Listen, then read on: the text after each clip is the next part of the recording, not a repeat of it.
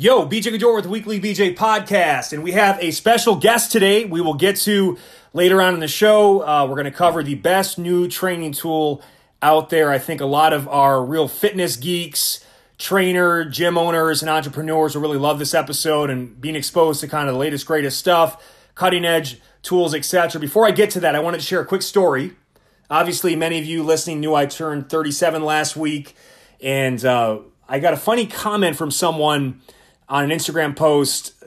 Basically, newsflash, I have a fade. I get my hair cut with like a high fade faux hawk style because I actually have, when I was 17, I turned 17 and I got this big bump, this occipital bone on the back of my skull that just like, I hate it. It looks awful, but it's there. I can't do anything about it. And because I do so much video and photo, the bump catches light, so it looks like a bald spot, and then people have to message me, oh, it's so good to see someone with alopecia like doing big things. And again, nothing against people with alopecia. I don't have alopecia, so I feel bad having to say, well, actually, I don't have alopecia. It's just like this deformity I have in the back of my head and whatever. But I guess it's kind of a funny story. But so I don't have alopecia. It's a big bump in the back of my head. But it's a particular style of haircut I can get where I have a little more hair on that middle part of my back head and kind of this faux hawk style, so it hides it. And I still can get my fades, and because I've been getting a fade since I was a kid. But this lady commented, looks like that haircut's a midlife crisis. And I'm like, first of all, because my wife sees all the comments too, so my wife goes to her page and sees the avatar, and she goes, it's always the person who looks like a boiled onion or a sickly green bean that talks shit, which I thought was funny. So I'm not making fun of the lady, my wife did. So it's lady on lady crime, but I just thought that was really funny. But by the way, it's very common. The people that always talk shit about your looks or whatever else, they don't necessarily come from a position to really talk shit, but that's besides the point. But just this concept, I turned 37, and I know we have a lot of people listening over 35, and we're trying to fight Father Time and do the best we can. But my response to her was this. It's like, speak for yourself. Because for me, it's not a crisis. It's a celebration. First of all, I don't really consider myself in my midlife yet, because if I am, that means I'll only live to be, what is it, 74? I'd like to think I could get further than that, but it's all a fucking mindset, isn't it? And, I don't feel like a 37-year-old.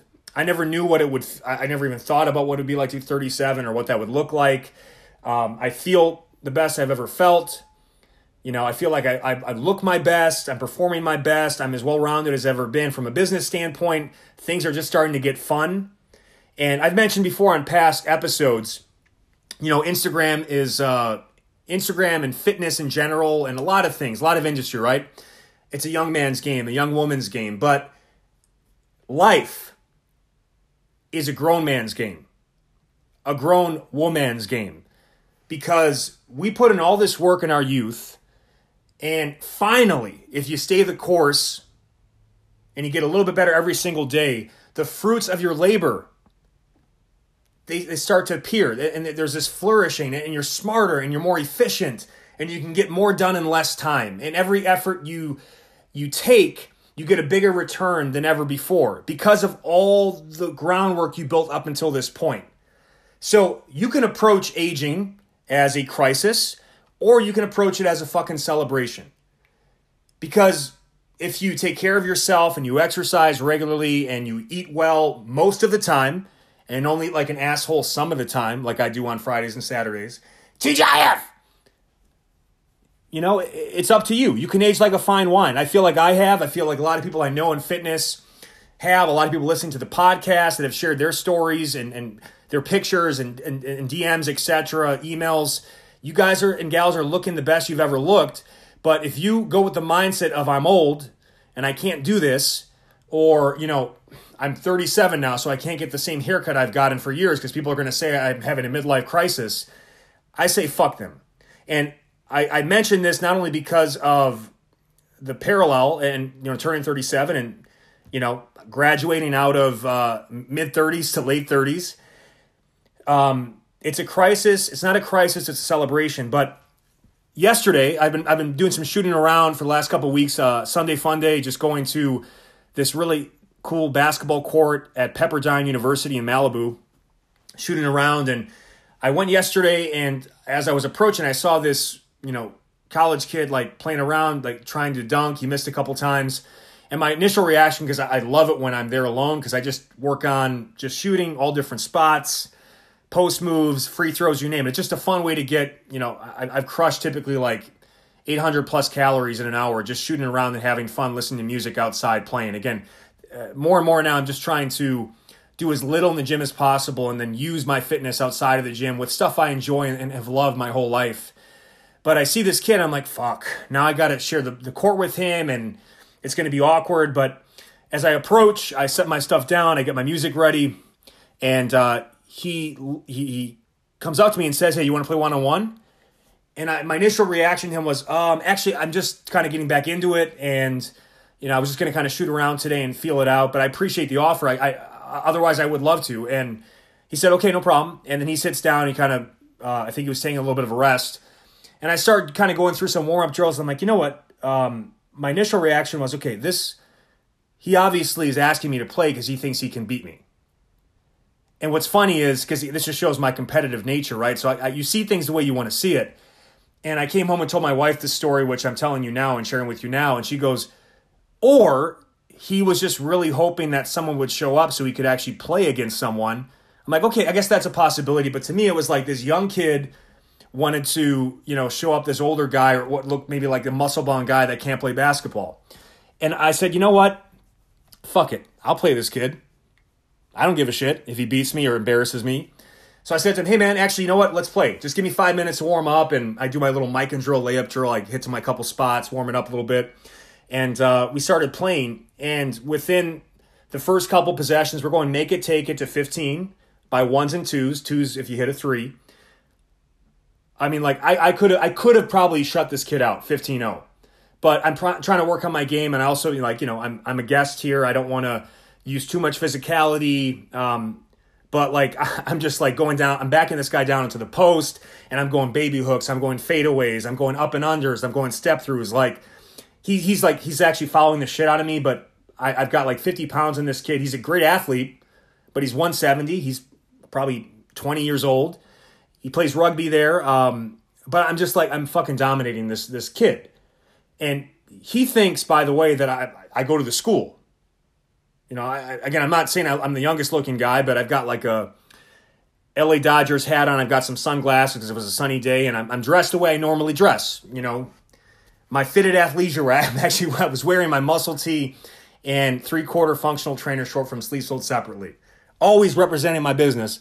But it's what I wear, so it's authentic. Anyway, so he for some reason thought I went to the school and we're playing, and like, okay, so I'm going to do this. I don't want to embarrass the kid, and I actually want to get a workout in. So I would score 2 points in the post, and then I would shoot a three. And I don't have a great outside shot, so I missed every three except the last three I took, which I banked in to win the game.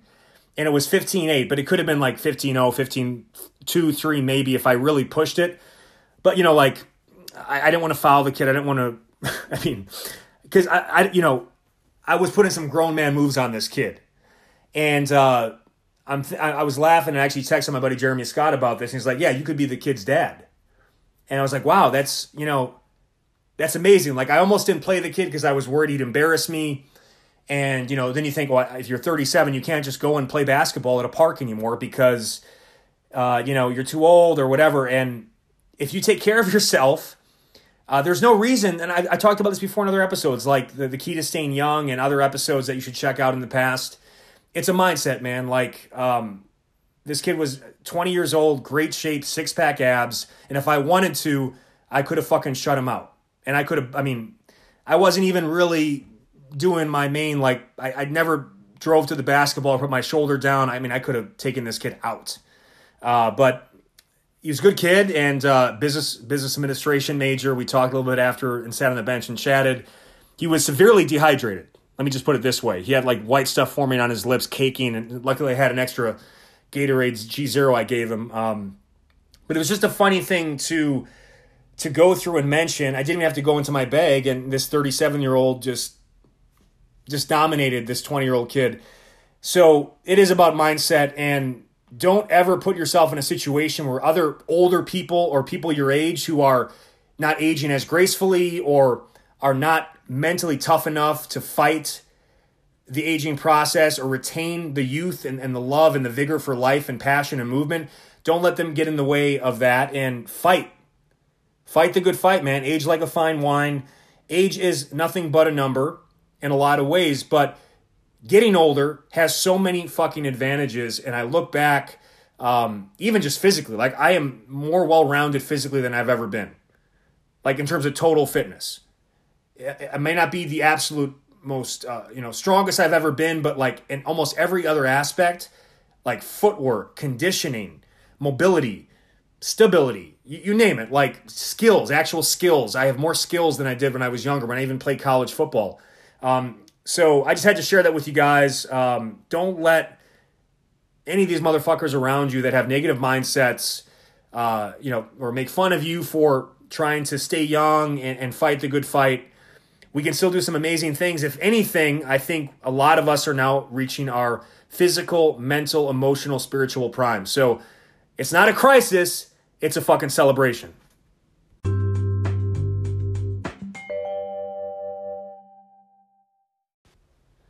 So we haven't had a guest in a while. It's funny, the first 40 episodes of this podcast, I just had guests on. And then since then, it's just been me on this solo ride with occasionally bringing my wife on, who, by the way, all the best episodes have been with my wife. So she definitely is our better half. I think people really enjoy her. She'll be coming on a regular basis, but I'll keep doing the solo thing and starting to now mix in some guests. So we'll kind of make it a nice, well-rounded show and have a lot of fun with it. And quick disclaimer for our guest today, I was sent the equipment, the flywheel equipment we'll talk about today for free, but not in exchange for the podcast. I only have them on the podcast because I love the training tool and I wanted to get someone with knowledge about it to come and discuss it and share it with you guys because I care about you and I want you to be exposed to the latest, greatest stuff out there.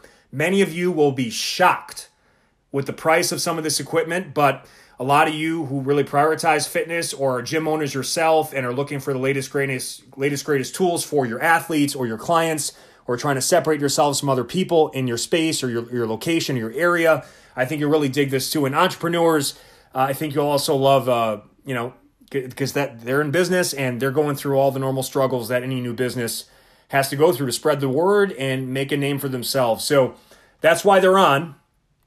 This is the best new training tool that nobody has. I wish more people had this because I love it. It's one of my favorite tools. I have both the K-Pulley and the K-Box in my garage gym. We'll talk about all the benefits and what it means and how it works in the actual episode when I interview Andreas, who's with the company. But let me first touch on Exxentric itself. It's Exxentric, EXXENTRIC, founded in Stockholm, Sweden in 2011 by Fredrik Correa and Martin Fredriksson, specializing in flywheel training equipment. The company is known for its two devices, the K-Box and the K-Pulley, which are currently being sold in over 70 countries by more than 20 official resellers. The Exxentric U.S. office is located in Portland, Oregon, and is managed by Andreas Ahlstrom, who's our guest today. And Andreas is 39, a lifelong fitness enthusiast from Stockholm, Sweden. He grew up most of his spare time being spent in the gym and doing various martial arts, so obviously an active guy. Eager for challenges, joining the military right after high school, served as a member of the Amphibious Special Operations Unit within the Swedish equivalent of the USMC. So obviously this guy is the real deal when it comes to an athlete and just a true enthusiast of exercise. Spent most of his time after the military as a trainer and coach before joining Exxentric in 2013. He has a BS in physical exercise from Portland State and is a certified strength and conditioning specialist by the NSCA.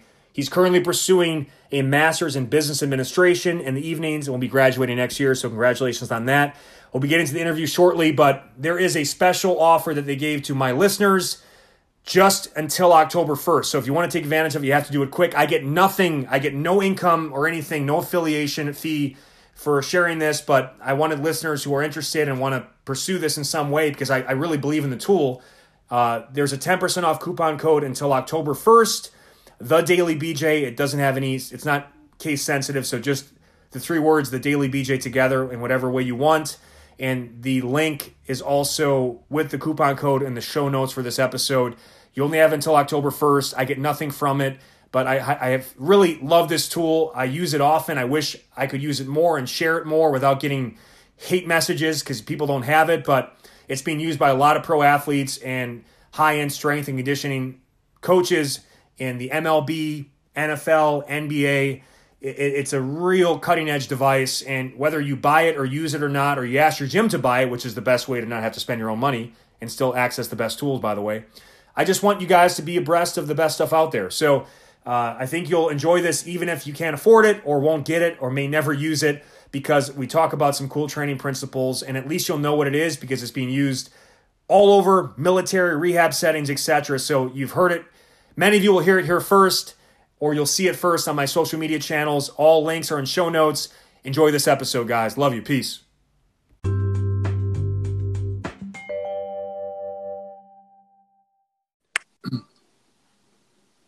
Andreas. BJ. Welcome to the show, man. Thank you. Can you tell me how to properly pronounce your last name? I didn't even want to attempt. Ahlstrom. Ahlstrom, okay. Yeah. I thought that's what it was, but I wasn't going to dare bastardize your name on this podcast. We're really excited to have you, man. We've already introduced you to the listeners. Take me through, well, first of all, I have to thank you for sending me this device, both the K-Box and the flywheel pulley, because obviously many people know I've been sent so many things over the years. When I was at Men's Health, I get a new box of something every day.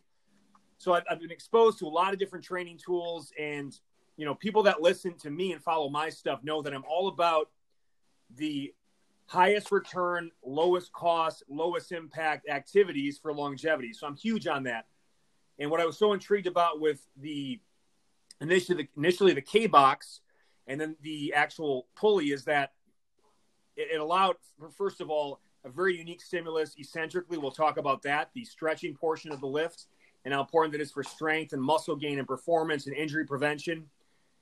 Unique training angles. And I also found, particularly on like moves, like, let's say a deadlift or movements that can really be draining with the barbell or dead weights, I could actually get, in some ways, better activation and better training effects, but very accelerated recovery. So I wouldn't feel like I was, dead for 5 days after doing, some of these key lifts. So it's been a big, tool in my arsenal that I really enjoy. The only issue for me, and part of why I want to get you on, and again, we're not sponsored. I make no money off of this stuff. I did get it sent to me for free, but I want people to be more exposed to this and, hear about the latest and greatest stuff, because it's so effective, but nobody has it. That's the real obstacle. And hopefully we can at least work towards getting more people involved, or just to consider the option by listening to this episode. Sounds great. Yeah, I'm really excited. Thank you for having me on your show. You've been using our stuff for a while now. We've been known each other for back to Men's Health days. And so I'm glad to be on here and just kind of talk about it and hopefully share some knowledge, spread the word kind of so people can understand how it works and, what kind of benefits it could give. I love it, man. Well, let's talk about, many people know about the flywheel through like a company, let's say, Concept 2, they've got their rower, they've got their ski erg, and, they actually have flywheels built into them, and they're more concentric only devices, which mean, you're just pushing on the actual contraction portion of the exercise, and you're not being eccentrically loaded at all. And, those are actually nice in the sense that, especially for like high volume cardio stuff, the concentric only devices are actually pretty easy to recover from. They have a pretty small learning curve, lower risk of injury. Are you playing with bubbles? I'm sorry? I heard some bubbles popping. No, I think it was my share maybe. Okay, yeah. So sorry. Oh, so it's all good. I thought you like had those packing bubbles. No. And shipping boxes. I do like those, but I don't have any around right now. Because if you're going to start using them, I actually have a box of those right next to my chair here, because we ship out the shorts, so we actually have packing material. So if you ever want to do that on the episode, let me know. We can do it towards the end as kind of a celebration. Sounds good. And I need to get some shorts, by the way. I'm meaning to ask you about this, so we have to talk about that too sometime. I think we do. I think your beautiful legs would really look phenomenal. All right. So yeah, the people know of those devices, but your flywheel is completely different. So can you talk to us about the origins and what the flywheel really is in terms of how you guys produce it? Absolutely. So I don't know how in depth you want me to go, but so the flywheel training has been around for a long time. I believe like the first flywheel device for resistance training was built in the 1796 in France, I think. So it's been around for a while, and I believe there's some early studies like around 1913, 1920. And then it kind of resurfaced again in the 1980s, thanks to, and it really came down to space exploration. So like in the 1980s, there was a lot of interest for scientists to kind of, as we were doing more space exploration and planning longer, space excursions, there was this need of figuring out how we could help astronauts, because in space you have microgravity, so like you have atrophy if you're spending for a long time. So they were trying to figure out like a good way to solve that, and there was a lot of different things that they tried that didn't really work that well. And then they started to figure out like, hey, let's try with a flywheel, because the good thing with the flywheel is that it's gravity independent, so it works in space. So they did some research, or kind of resurfaced then, and they did some research in the 1980s that showed very popular. And or showed it worked really well, basically. And that research was a collaboration. It was being done at a Swedish medical university in Stockholm, and it was a collaboration between the medical university, NASA, and the European Space Agency. And basically, to jump forward a few years, is that one of the co-founders of the Eccentric, he's a medical doctor, and he went to this university, and he was kind of exposed to the device and the research, and that's kind of how he got into it, and started to work with it with a colleague of his. And they basically said like, hey, this is great, but this could work on Earth too, not just in space. And then they kind of took that and kind of made it their own and went another way with it. And that ended up being the first K-Box in 2000, early 2010, 2011. And how many iterations have you guys had so far of the K-Box? Which, for those listening, it's this unit you stand on. You can attach bars to it, handles, a bunch of different, options that way. And you can do things like curls, bent over rows, overhead presses. Really, really sky's the limit, especially now they have a pulley you can mount against a wall and treat basically as a cable column with this unique flywheel resistance. Just to give you the visual, and again, you can check out the site, see all the movements. Many of you have probably seen me use it before on Instagram or YouTube. But go ahead, talk about like the number of iterations that you guys have been through, because that's always fascinating, because you're taking something that was designed for mitigating, the muscle loss in space, because it was independent of gravity, and now you're trying to apply it to, actual training applications on planet Earth. So it's a fascinating origin story, man.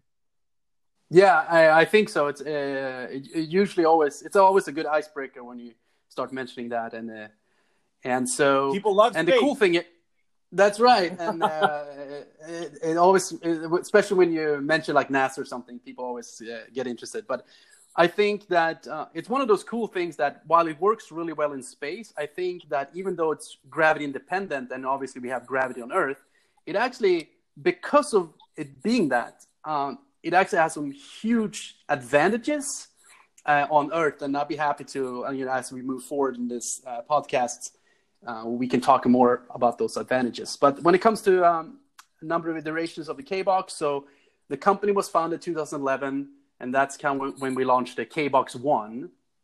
And then we had the K-Box 2, we had a 2.5, K-Box 2.5, and then K-Box 3, and now we have the K-Box 4. So it's been a few, but it's not really accurate, because especially with the K-Box 4, we do constant upgrades and constant changes to the K-Box all the time, but we don't make it.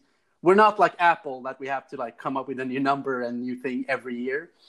So it's been a lot of smaller ones over the years, take something like the K meter, the fact that it's built in now, which is our power sensor, and it wasn't built in, it was an external device. So that was kind of a change we made, but we didn't change the number on the K box. So, but and I think that's something we're fairly known for. Like, we're always kind of pushing, try to be innovative, trying to push what we can do and make the product better.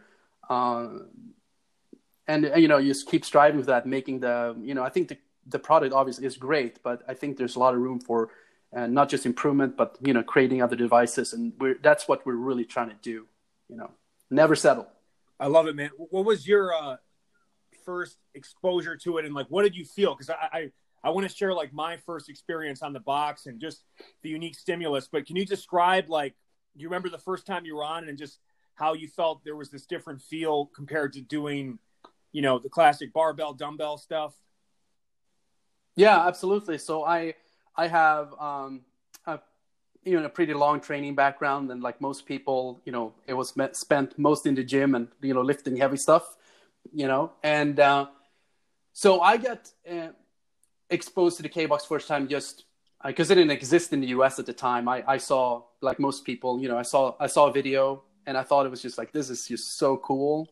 I need to try this. And then so when I got my hands on one, it was just a really cool experience. And I think that's one of the good and bad things about the K-Box. I think that even though you can read and you can see videos and you can understand, theoretically how the K-Box works, it's just really difficult to explain how it feels when you're using it. So I'm not sure I even want to try, but it's one of those things that you feel, you're connected to the device, and you're just, the fact that you can work out, very light, you can do your warm up and you can do, the most brutal workout you've ever done in your whole life. And it's just very smooth. There's so many ways to use it, so you don't have to be on the constant tension, but that's probably the most common, that you're connected in a way that you're doing full range of motion. So as soon as you extend, you're going into your next repetition. It's which is also one of the benefits of the equipment. Like, it's very versatile. You can use it in so many different ways. So it's hard to, just say like, this is how it feels using it, because there's ways to use it. But it's one of those things where I guess if I have to say something, is that when I first kind of used it, it was kind of that light bulb moment. I'm like, oh my God, like it's even better that, all the things that they said, like how it works. It was just like, it blew my mind basically. And it's kind of funny. I have a few voicemail actually from early clients that, that kind of called me after they tried it. And it was just, and I think that was the most common reaction, like, being blown away, like, oh, I didn't expect to feel like this. And these are people that did a lot of research, like they knew everything going in, but it's just really hard to explain that feeling.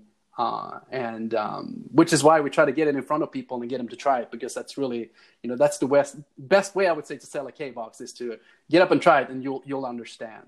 And for those listening too, the way you described it as like you're connected to the unit, because that's actually a great way to describe it. It's almost like you have a training partner, and your training partner is trying to constantly, meet you or match the level of intensity you bring. So if you pull up, let's say we're doing a bicep curl on the unit, you're standing on it, you pull up, and the faster you pull up, the faster it pulls down on you. So it's almost as if you're working against a stronger version of yourself, so to speak, and you have to control that movement in a way on the eccentric or stretching portion of the exercise that is unlike any stimulus I've ever felt on a training tool. So again, it's almost like a stronger version of yourself is working with you while you're doing it. Maybe that's one way to describe it. And you will feel a level of, in my opinion, fast twitch fiber muscle fatigue that is quite unique, and a level of activation on the stretch or descent of the movement that is, I think, impossible to fully find or appreciate on other devices. So you want to kind of touch on this inertial resistance that a flywheel provides versus the other resistance that people find in gyms? Absolutely. So what most people are, when we think about resistance training, we're generally, there's a lot of ways to do it, but the most common, I think most people associate with resistance training is that you're either sitting in a machine and pushing or pulling something, and there's a weight stack moving, or you're lifting like a barbell, a dumbbell, like something heavy, and you're lifting it up and you're putting it down. That's pretty much what most people think. But when it comes to which wouldn't work in space, right? Because we don't have any gravity, because that's all about gravity. So how a flywheel works, instead of, moving weight, you're working against a flywheel, or you're working against inertia. So basically what happens is that as you connect yourself to a flywheel device, so the K-Box, for example, and then, you say you're pulling, and the harder you pull, you make the flywheel spin. And then, so you're putting energy into this wheel. And the harder you pull, the more it's resisting. So it's always matching you. And so it's like that barbell who gets, the harder you try to lift it, it gets heavier. So it's really, really cool. And then on the way down, so you do that in a concentric phase, or, in your bicep curl, for example. So you're doing your curl and you put all this energy into the wheel, and it's resisting you. And then when you come to the top of your bicep curl and you're going down, then it's going to pull you down with the energy that you put into it. So like the same amount of energy. Now you have to resist. So the harder you pull, the harder it gets. So I can go really light as a warm up, and then I can immediately go, as hard as I can, and it will match me. So, and there's a lot of advantages over that. So we call that variable and unlimited resistance. So it's variable in the way that, for example, as you get fatigued in a set of repetitions, you're going to start pulling less, and the K-Box automatically adjusts to you.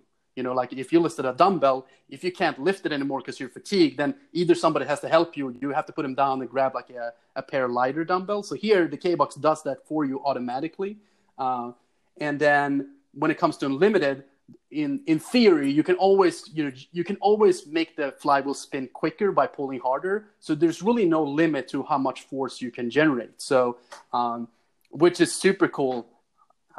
If you take like an exercise like a squat or something, that if somebody's really strong, you have to have an insane amount of weight on the bar. But here you have a K-Box with some flywheels that maybe weighs 50, 60 pounds and can generate the same amount of force as, hundreds and hundreds and hundreds of pounds on a bar. So which gives a lot of, which makes it really practical to use. For example, I can do, 500 pound, the equivalent of like a 500-600 pound squat in my living room without having any plates to drop or anything like that. So there's a lot of cool things that come with using a flywheel versus, gravity-based equipment like barbells and dumbbells. And, there's a couple things I wanted to unpack based on what you just said. I loved the breakdown of this. And so in the bicep curl example, it's not just, by the way, so, you think about the bicep curl as the single joint movement that is for your biceps. But we know, like, even a barbell bicep curl, if it's loaded properly and you've got good technique, it's going to work the backside of your body, the postural muscles, but not like on the K-Box. When that thing pulls you down, because it's going to want to pull you towards the toes. So if you don't drive your heels into the box and really root yourself into the ground the way you need to when you're in athletic situations, right? Because it's all about creating force ground up. You will feel like I feel it in my traps, in my upper mid back, in my glutes. My lower back is active as a stabilizer, and you get such a unique stretch on the biceps and an entire backside of the body from it. And we're just talking about the bicep curl here. Mm-hmm. Not to mention if I did it from a staggered stance, if I wanted to get more, hip stress going. But so again, it just it finds a way to make what is even an isolated movement an integrated kind of whole body exercise, unlike any tool I've experienced. And again, I don't get money from you guys. I'm just I've been on this. I've experienced a lot of things, and it's really unique. And you can have basically, there's 4 flywheels that can be put on the box and 2 on the pulley, right?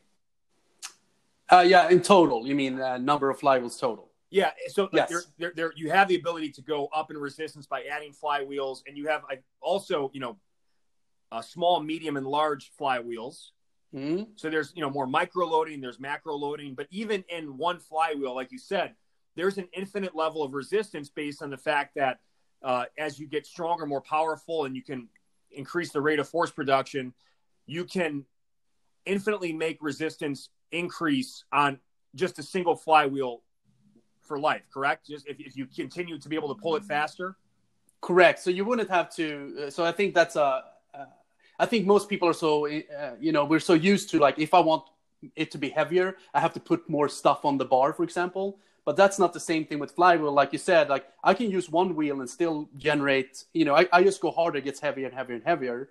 But so adding more flywheels wouldn't necessarily make it, more resistance. It just changes the inertia, which changes kind of the speed of the exercise. And if we want to go like, fairly technical, I would say that if you're doing an exercise like bicep curl, if you have a very low inertia, so let's say you had a really small flywheel and you were really strong, you would be able to do like these super, super fast curls, right?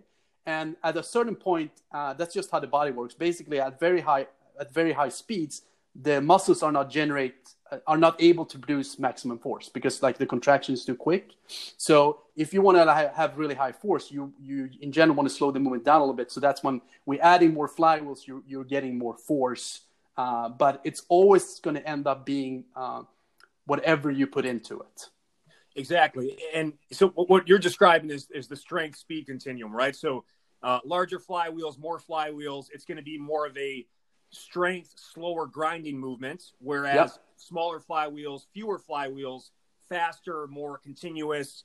And but you want to play on both ends of the spectrum and everything in between. But there, like you said, there is a sweet spot. And one of my favorite protocols, I'll do this with almost anything. I particularly like it with bent over rows on the K-box and bicep curls in the K-box. For pulling movements in particular, I find the flywheel to be like unmatched for pulling exercises. That's just been my experience. Because there's also much less stress in the spine compared to the traditional deadweight stuff, which I like because it's easy to recover from, better for longevity. But I'll do drop sets. I'll have 3 flywheels on. I'll do, let's say, 10 to 15 reps, or I'll do as many reps as I can before the bar speed starts to slow. Yep. Then I'll take 20 to 30 seconds to take a flywheel off, reset, repeat for 2 flywheels, do the same thing. When I feel like the bar speed slows, I'll take off another flywheel and just finish max reps with a single flywheel. So basically a double drop set on this unit that you can put in your car. You can travel with it. You can put it in your house, your basement, your garage gym. And like, I have never felt the muscle pump that I felt with that drop set technique. But, again, because we have a lot of people listening that have tried everything and do advanced training protocols. But this is from, beginners in rehab settings all the way up to the most advanced trainees looking for, ways to. And for me, I don't have I train it in my backyard or mainly my garage gym now. So I don't have a lot of room, and I don't have a lot of so space is a priority, and the pulley is great because I can put it up against the wall. We just mounted it to a bunch of studs, and it basically functions like an adjustable cable column, which is much more space efficient, and frankly, it's actually less money than a cable column would be. And then I have this box that functions as a standing unit that I can do almost any movement on that in a 6x6 foot space. So I'm just trying to give people the idea of how space efficient, and it is expensive, but it is cost efficient compared to the traditional stuff you do see in gym settings. So I just wanted to point that out. Yeah. And I think that comes up pretty often when we talk to people that, it is, when it comes to the K-box, for example, we have 3 different models of it. So we have, I believe you have the Pro, which is the fancy version. Because I'm fancy. Because you're fancy, yeah, exactly. So we have 3 versions of the K-box. So there is some options. You don't have to buy the most expensive one if people think it's expensive. But I think what you said, I really want to emphasize that when it comes to kind of value and what you're getting. That I think if you want to get something else other than a K-box, like, hey, I want to get a squat rack, I want to get the plates, the barbell, like there's a lot of things you can do, and there's some other things that you can get, obviously. But I think that as far as what you get with a K-box, you're saving the space. You can do tons of different exercises. There's a lot of advantages to flywheel training over traditional training. So I really do think it's a huge value in the K-box. but you know, I mean, but I understand, you know, people, I think it's more that people are used to, like, oh, I need the squat rack, I need this. But hey, if you want to use your whole garage to your gym versus this, you know, this two devices, basically, that'll take up just a small fraction of the garage, then I know where I'm standing. So. Well, yeah. And by the way, those listening too, you know, there's a lot of things that are, you know, popular now, like belt squat machines that, you know, by the way, that take up a huge amount of space, are anywhere from like $3,000 to $5,000 in some cases. And the belt squat, you have actually a belt squat accessory you can wrap around your hips, attach to the strap, and do, you know, flywheel belt squats with no spinal stress. You can change your stance, you can change orientation. So that's just one of the movements, because you guys have all these accessories that basically unlock every possible exercise in some way. That so again, it's just one of those things. If you want to see, it is certainly a very expensive training tool. There's no denying that, but it has a pretty, you know, unparalleled versatility and space efficiency to it. And you know, one thing I wanted to touch on too is talk to me about and explain to the listener this concept of eccentric overload, because people usually think of that in the sense that you can slow a rep down for 4 seconds and get rid of this stretch reflex in your muscles and connective tissues, which makes your muscles work harder. And eventually when you do things fast again, you should have more strength and power as a result of that. They also think about eccentric overload as, let's say, you know, forced reps. You can't do any more reps, but then you have, you know, you lower the weight and then you have a partner assist you. There's lots of ways people visualize eccentric overload, and a lot of the research into the eccentric phase, the lengthening phase of the rep, or the negative, shows, you know, superior strength and muscle gain, but also more muscle damage, which has to be accounted for. So talk to us about how the flywheel has a unique eccentric overload compared to like those traditional bodybuilding methods. Yes.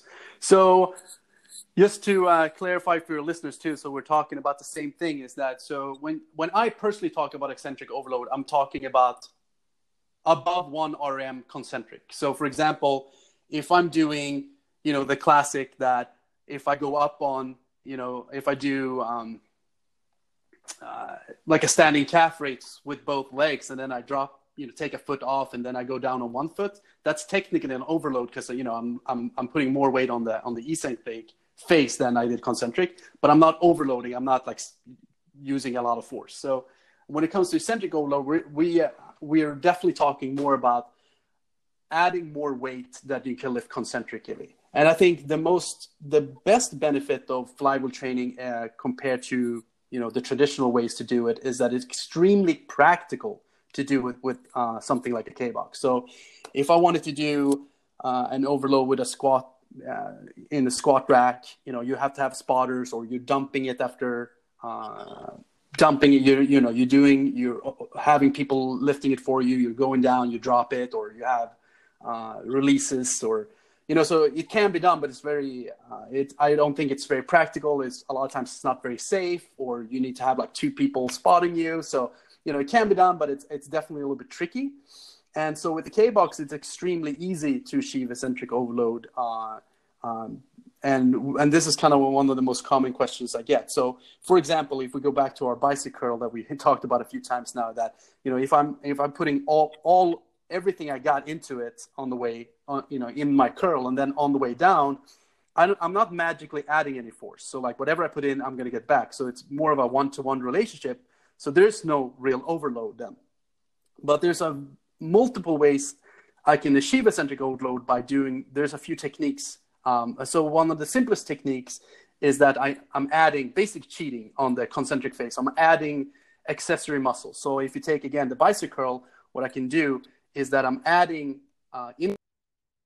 as I'm curling the bar up, I'm adding like a half or a quarter of a squat into it. So I'm adding the energy from my legs as well, because it wouldn't matter in the concentric phase, because the harder I pull, even if I'm adding my legs, I'm still working 100% with my arms.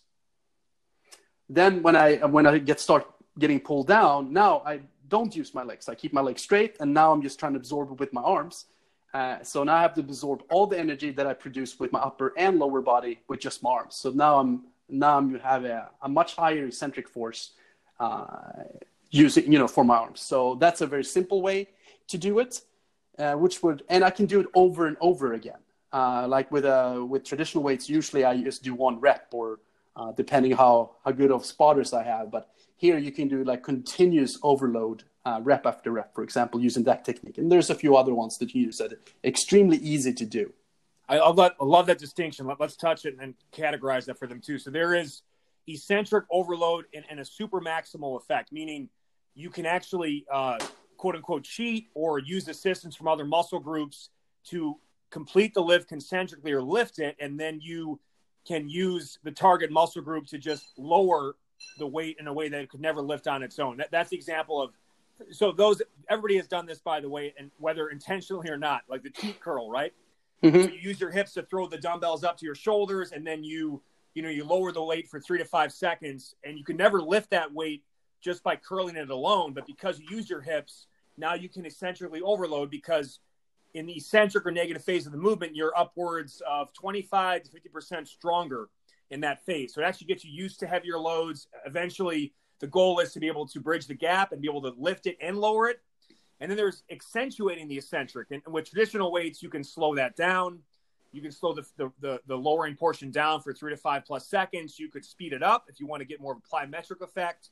But like you said, with traditional dead weight, they can be pretty taxing on the body in a way that it isn't as taxing with the flywheel, I found. Like when I do, the force rep stuff, or whether it be eccentric overload or eccentric accentuated, you're talking like 3 to 5 days of recovery needed in most cases for a drug-free athlete.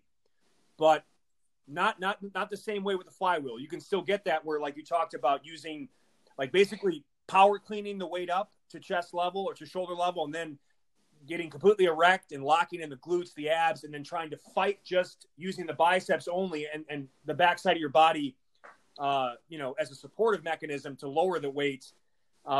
It won't cause the same level of muscle damage and soreness as the other devices. That's been my experience, at least.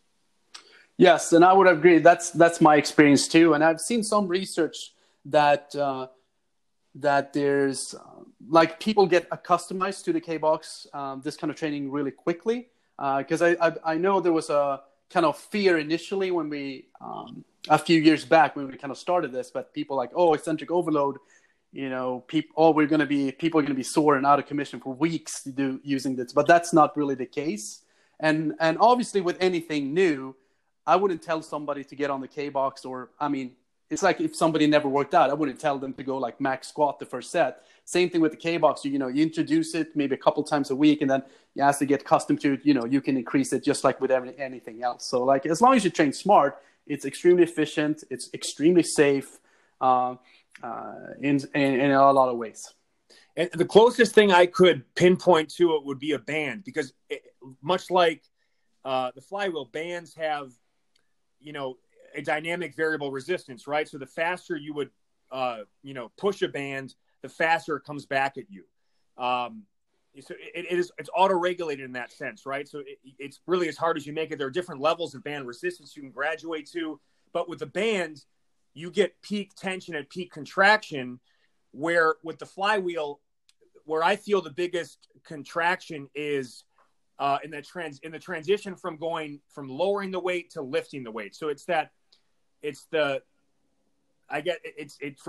on the movement, it could be the midpoint, the starting point, but it's basically that transition where the muscles have been fully stretched now, and now you've got to quickly turn it over to the next concentric rep or the lifting portion of the exercise, which is different than the band. So can you just talk to, because I know you don't just use the flywheel, you use all the tools, right? You still use all the tools, and you're not saying this is going to replace all types of classical resistance training. It just becomes a tool that can really enhance your training and provide some versatility. But can you talk about, because we have a lot of listeners who are used to the band tension and how that works. How would you differentiate the flywheel versus like a resistance band? So good question. And I want to also emphasize what you just said, is that I'm definitely not one of those people that are going to say like, hey, this is going to replace everything. This is the only thing you need to do. So I'm very blessed in the way where I have a really nice setup in my garage, probably similar to yours, BJ. I have a squat rack, I have weights, I have I have a rower, I have an Aerodyne, I have a bunch of really cool equipment that I use, and I jump rope, and I have some other stuff too that I use. So I'm definitely not K-Box only, K-Poly only guy. But I do think it's a huge benefit, and I use it a lot.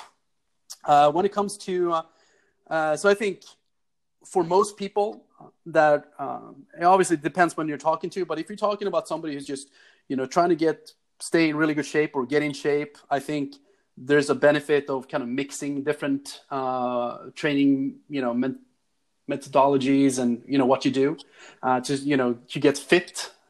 And when it comes to resistance band, I think by far they're very affordable way of getting some resistance training, and so it would be like really a fair comparison. I think obviously I think the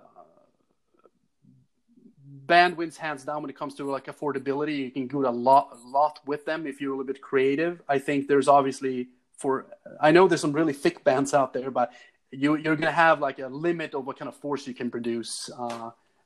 Like if you want to do like some really heavy lifting, and then, but otherwise it's somewhat similar, I guess.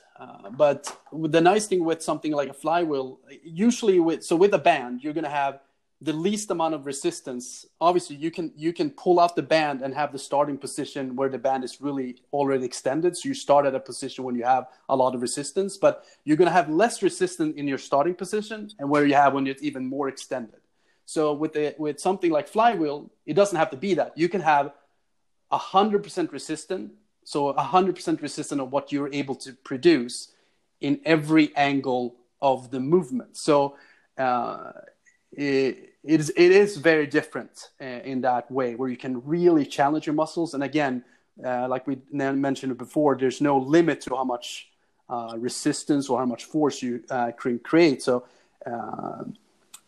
you can really push yourself with like a flywheel training device versus a band. But again, the band is extremely affordable. I have them. I think they're a great tool, but I don't think for like heavy resistance training, I think band might not be the best tool compared to like even like barbells, dumbbells, or anything else.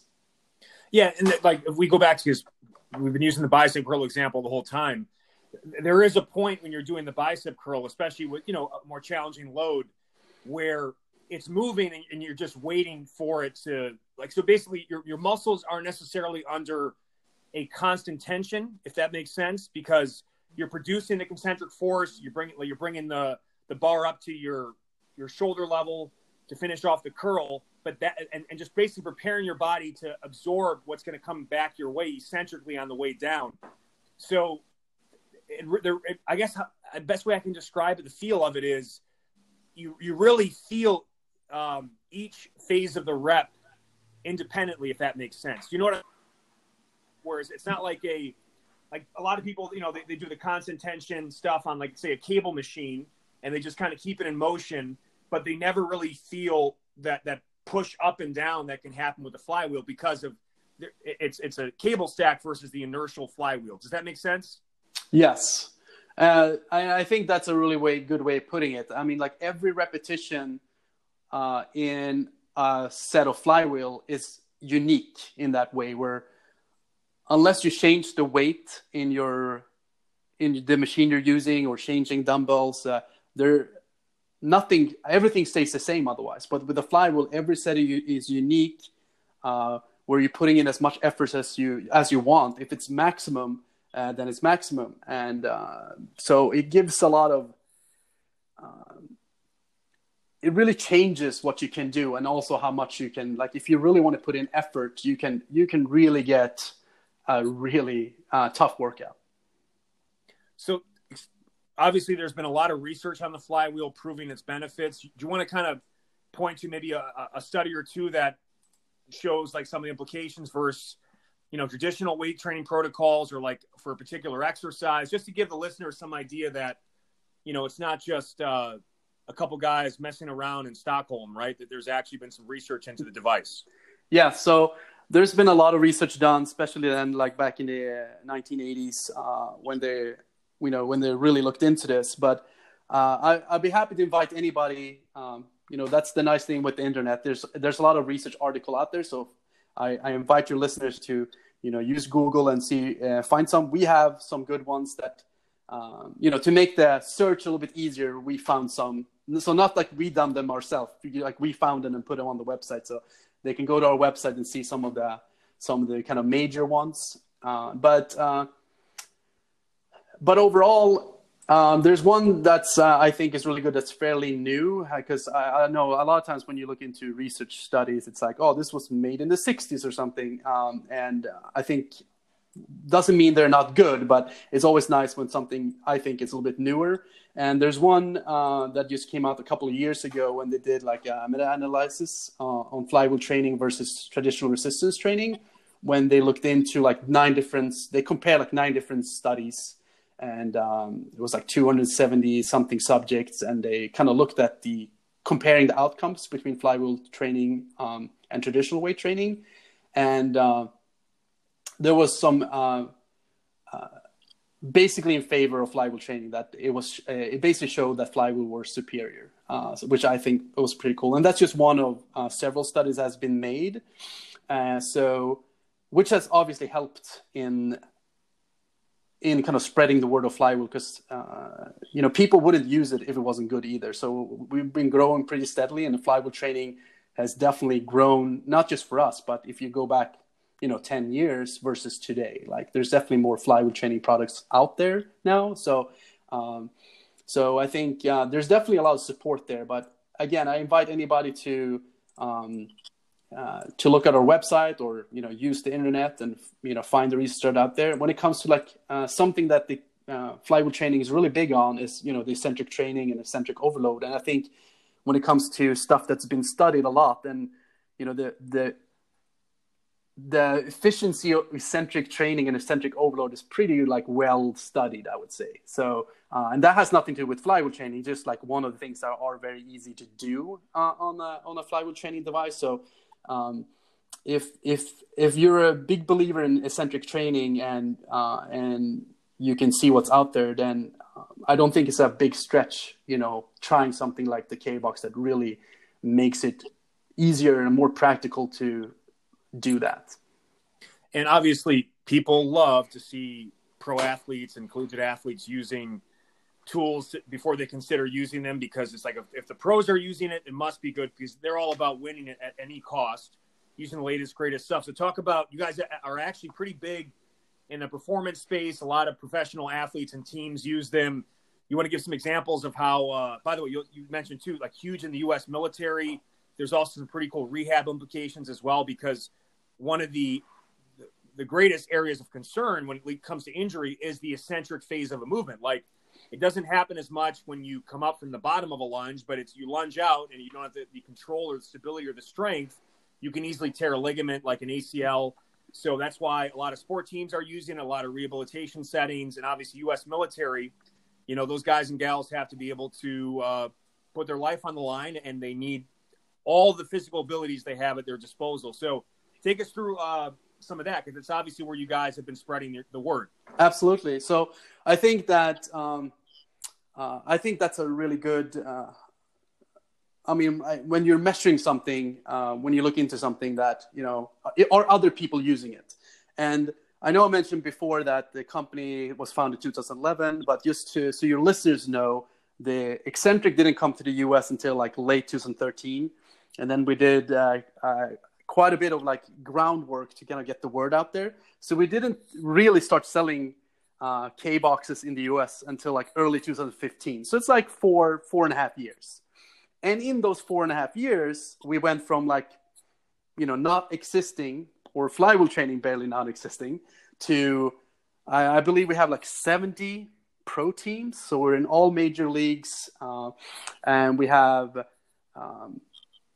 some really, they're all amazing team, obviously, but we have some of the top teams, like the Eagles that won the Super Bowl here not too long ago, and teams like of that caliber.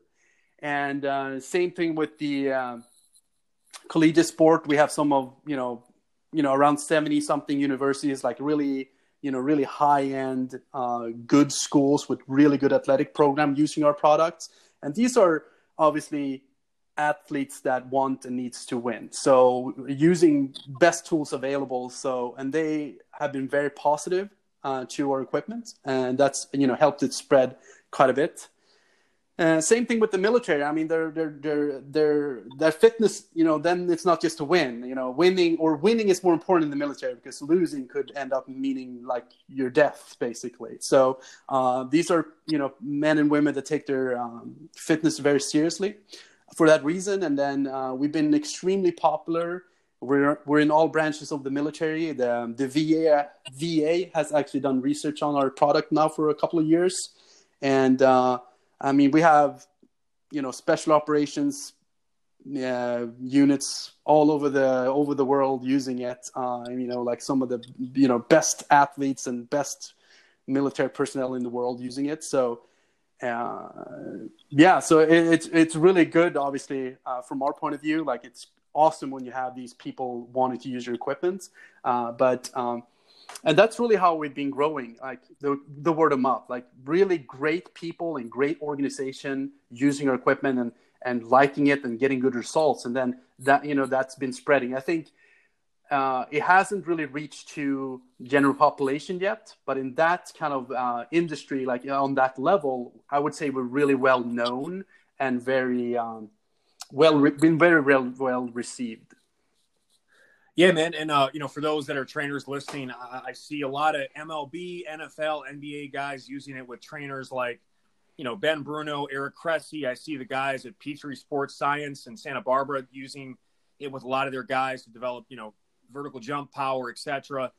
And so it's there. And you see people using it. And what I always say, and this right before I left Men's Health, I was like, let's do this series, because obviously there's some really great expensive stuff that the average Joe or Jane can't afford, but they can at least ask their gym to buy this. So it was going to be a series, this franchise called Ask Your Gym to Buy This, feature the latest, greatest training tools, and all you got to do is just harass your gym owner to buy it for you so everybody at the gym can benefit. And so, in a lot of ways, this is how you can approach some of this stuff. If you are at a gym that has a performance element to it, and you have knowledgeable trainers, they'll understand how this device separates itself from other training, modalities, and they'll see the benefit to having it available. And so that's one of my favorite ways to get people to the fitness consumer to get involved with this, because most of them will not be able to afford it.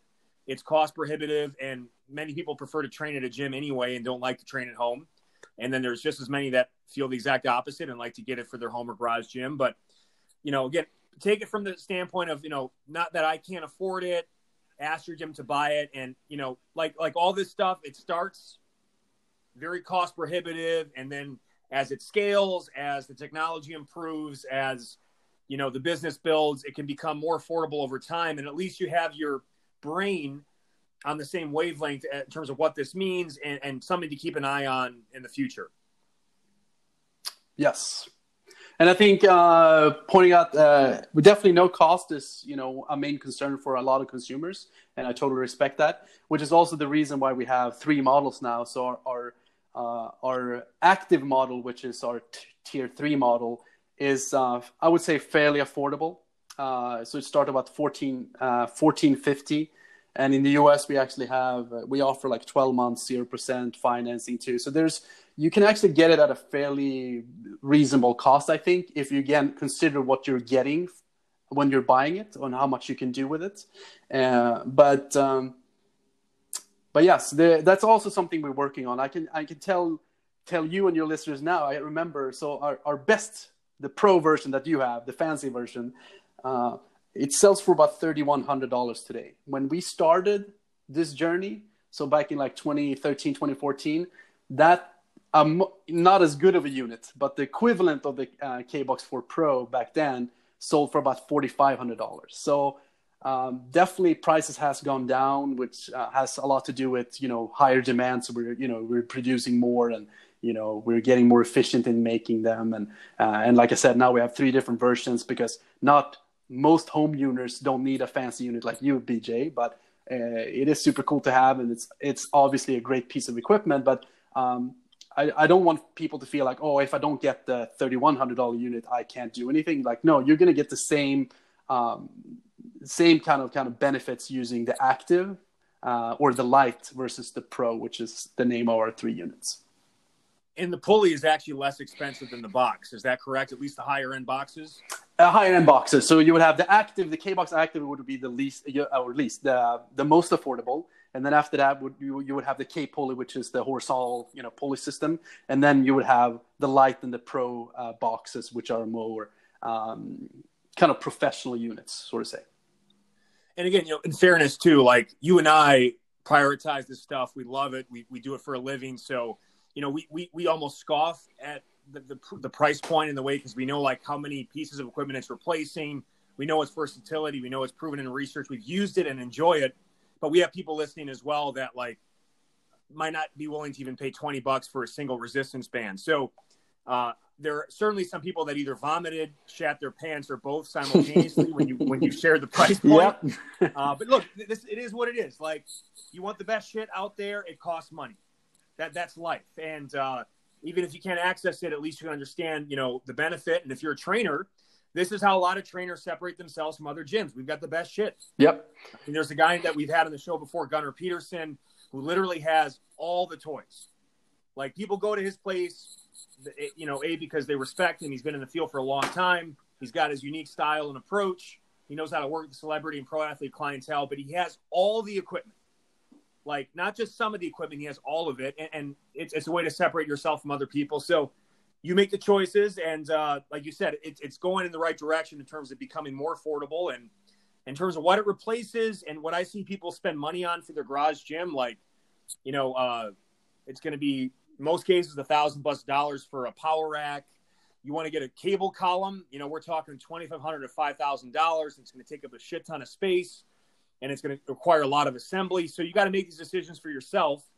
And, that's the one thing, like, I love to share new stuff, but because people know me as a minimal equipment guy, anytime I share like a cool tool, the amount of hate and vitriol I get because I'm sharing something people don't have. Yep. Versus like them being exposed to something that is like cutting edge, new, they're seeing it first. 90% of people think, well, awesome, but I don't have it. So fuck you. That's literally what I get. So yep. I'm sure I'll get some hate from this, but it is what it is. A lot of people will enjoy it too. We got about 8 minutes left here. Do you have like some basic ideal, like set rep rest parameters or time-based stuff you kind of use for, general fitness versus, again, you don't have to go too deep, but like, because of the fact that you can keep going, even though like the bar speed will slow or the rep speed will slow. I had mentioned like once I find myself not being able to kind of keep that same speed after, let's say 10 or 12 reps, if I'm using a heavier load, then I'll terminate the set because I feel like I've lost the training effect. Mm-hmm. How do you go about, because that's the learning curve that comes with this. You don't really necessarily reach traditional failure. Exactly. It's very different in a way.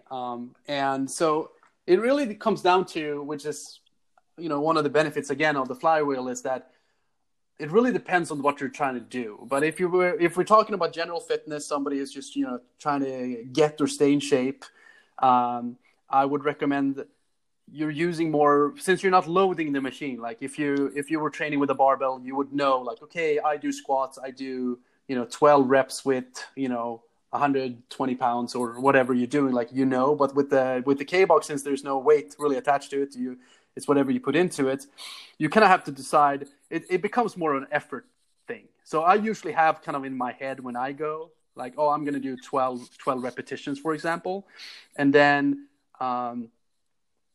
you kind of go as hard as you want.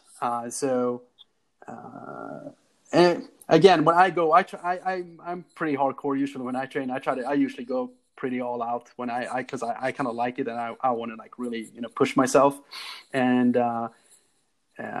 so it really depends on the exercise. But it's similar, and I would say 8 to 15 reps. I usually stay on the like a higher rep range when there's somebody like new, or because then you obviously you're not putting as much effort into it if you're doing 15 reps in general, because that it really sucks to go all out for 15 reps, so most people would, go a little bit lighter per rep. And same thing with somebody new, just to get used to the device, around 15 repetitions. And then, I mean, you can do stuff like what I really like to do. I think you mentioned it before. I like to do kind of metabolic, cardiovascular circuits. So then I usually do for time. I generally don't go above 45 seconds because it's just too painful. But you can kind of experiment with, I've done kind of HIIT style where, you get on for like 30 seconds and then you rest for 90 seconds and then get on it again. So again, there's so many different things you can do with it, which makes it extremely versatile. You're really getting a lot of options in one device. It's funny you mentioned that too. I find the sweet spot to be 20 to 40 seconds of work for most of the movements in terms of keeping the speed and before it just becomes like, just a hellish experience. You know what I mean? Yeah, it becomes like a mental exercise at some point when, if you're going too far, because then it's just like you really just want to stop. But if you want to go more kind of keep the speed up, then I think you're right, 20 to 40. I usually do around 30, which is, in between what you just said, obviously. So, but I've seen people go longer. But that's the thing. It's completely up to you, which is the cool thing. Like you can experiment, you can figure out what works best for you, depending on what you're trying to do, what sports you're in, or, if you're, what you're preparing for or what kind of fitness level you want to achieve. So it's just so many variations with one piece of equipment. And again, I think it also works really well if you want to like go over to like the trainer aspect. If you're working out like a couple, for example, they can still use the same equipment. You don't really have to change anything in between. So there's a lot of really cool things with the, since it is variable resistance, and you can kind of mix and match with different people for different settings. So I think it's just really cool. Yeah, man. And, there's a learning curve for sure. And I know one thing that you guys recommend too is like, take it easy on the first couple reps, just to kind of ease into the movement, and then you can kind of hit it. So that's a nice little tip that I've enjoyed. Like usually the first 2 reps I consider free, and then I start getting after it. Or even before the set starts, I might do like a rep or 2 at an easy pace just to groove the pattern. Then when the timer goes, I hit it. But the one thing, initially too, you got to learn how to adjust the strap with the box and figure it out in terms of certain movements. So yeah, again, like we're not trying to make it seem like this is this. It's an amazing tool, but it does require more of a learning curve than grabbing a pair of dumbbells and lifting it. So you got to be willing to be patient enough to kind of work through that. And you guys have like, I know you shared with me too, and some of the initial models, there may have been some issues with the strap that you guys have addressed. You because you've gotten so many users now, you're fixing a lot of things along the way that the latest versions have kind of addressed. And because I know the people that have bought in from seeing it at my social media first, they all love it. And they ask me like, why didn't you share more with it? And it's like, well, it's because like only 20 to 50 of you actually have one of, the 500,000 people that I reach. So, we're trying to change that, BJ. We're doing our best over here. Yeah, no, but that's the thing. Like doing big things takes time, man. And you guys are still really early on. And finishing here, like, what are some of the bigger challenges you guys are addressing now, and what's next in the final minutes here? I think biggest challenge is just getting out there. And I think that, it's a little bit of an uphill battle because we are something that's fairly new still. And, dumbbells and barbells been around forever. So it's just, I think it's more of a mindset thing that people are still like convinced in general that, I need to lift something that's physically heavy and put it down till I get stronger. And I don't, and that's not necessarily true, or it isn't true. But I think, we're stuck in that mindset a little bit. And I'm the same way sometimes too. I'm like, I really feel I need to do some barbell back squats sometimes just because, it just feels heavier sometimes. But so just getting the word out there and having people being open-minded and just getting out there. I think that's the biggest challenge. And but we're working on it daily and we're doing pretty good. As far as the equipment goes, we're constantly doing like research and development. I'm afraid I can't like really tell you what we're working on, but I can tell you that we're spending pretty much tons of time and money and effort into like continuing pushing the edge of what flywheel equipment can do. We're working on other devices and other really cool stuff. So we're never going to settle. We're never going to one day wake up and be like, hey, we have the best device, it's perfect, we can never make anything better. That's never going to happen. So, and it's a lot thanks to users like you who gives us feedback over the years that we've been able to improve the equipment. And and so we're just trying to make the best equipment possible, and learning every day, and just continue that struggle to make something that we believe is really good, to make it even better and better and better. Well, man, it's been such a pleasure having you on, and I'm so glad we got connected and that I've experienced this device. And again, those listening, you don't have to get it. If you have it in your budget and you really like the high level, latest and greatest stuff, anybody that has seen it from my page or my channels that has really enjoyed it, and it's been a great tool for home or at gym use. Definitely something to consider. Check out the website. Any special promotions were mentioned earlier in the show before we started recording with Andreas. And it sounds like you spread it, and we got 20 seconds left before we get shut down here, but you spread it mainly through social media and, strength conditioning clinics, conferences. It's been a grassroots approach. Yes. And again, thanks, BJ, for having me on here. Great to be here. Thank you so much for the opportunity.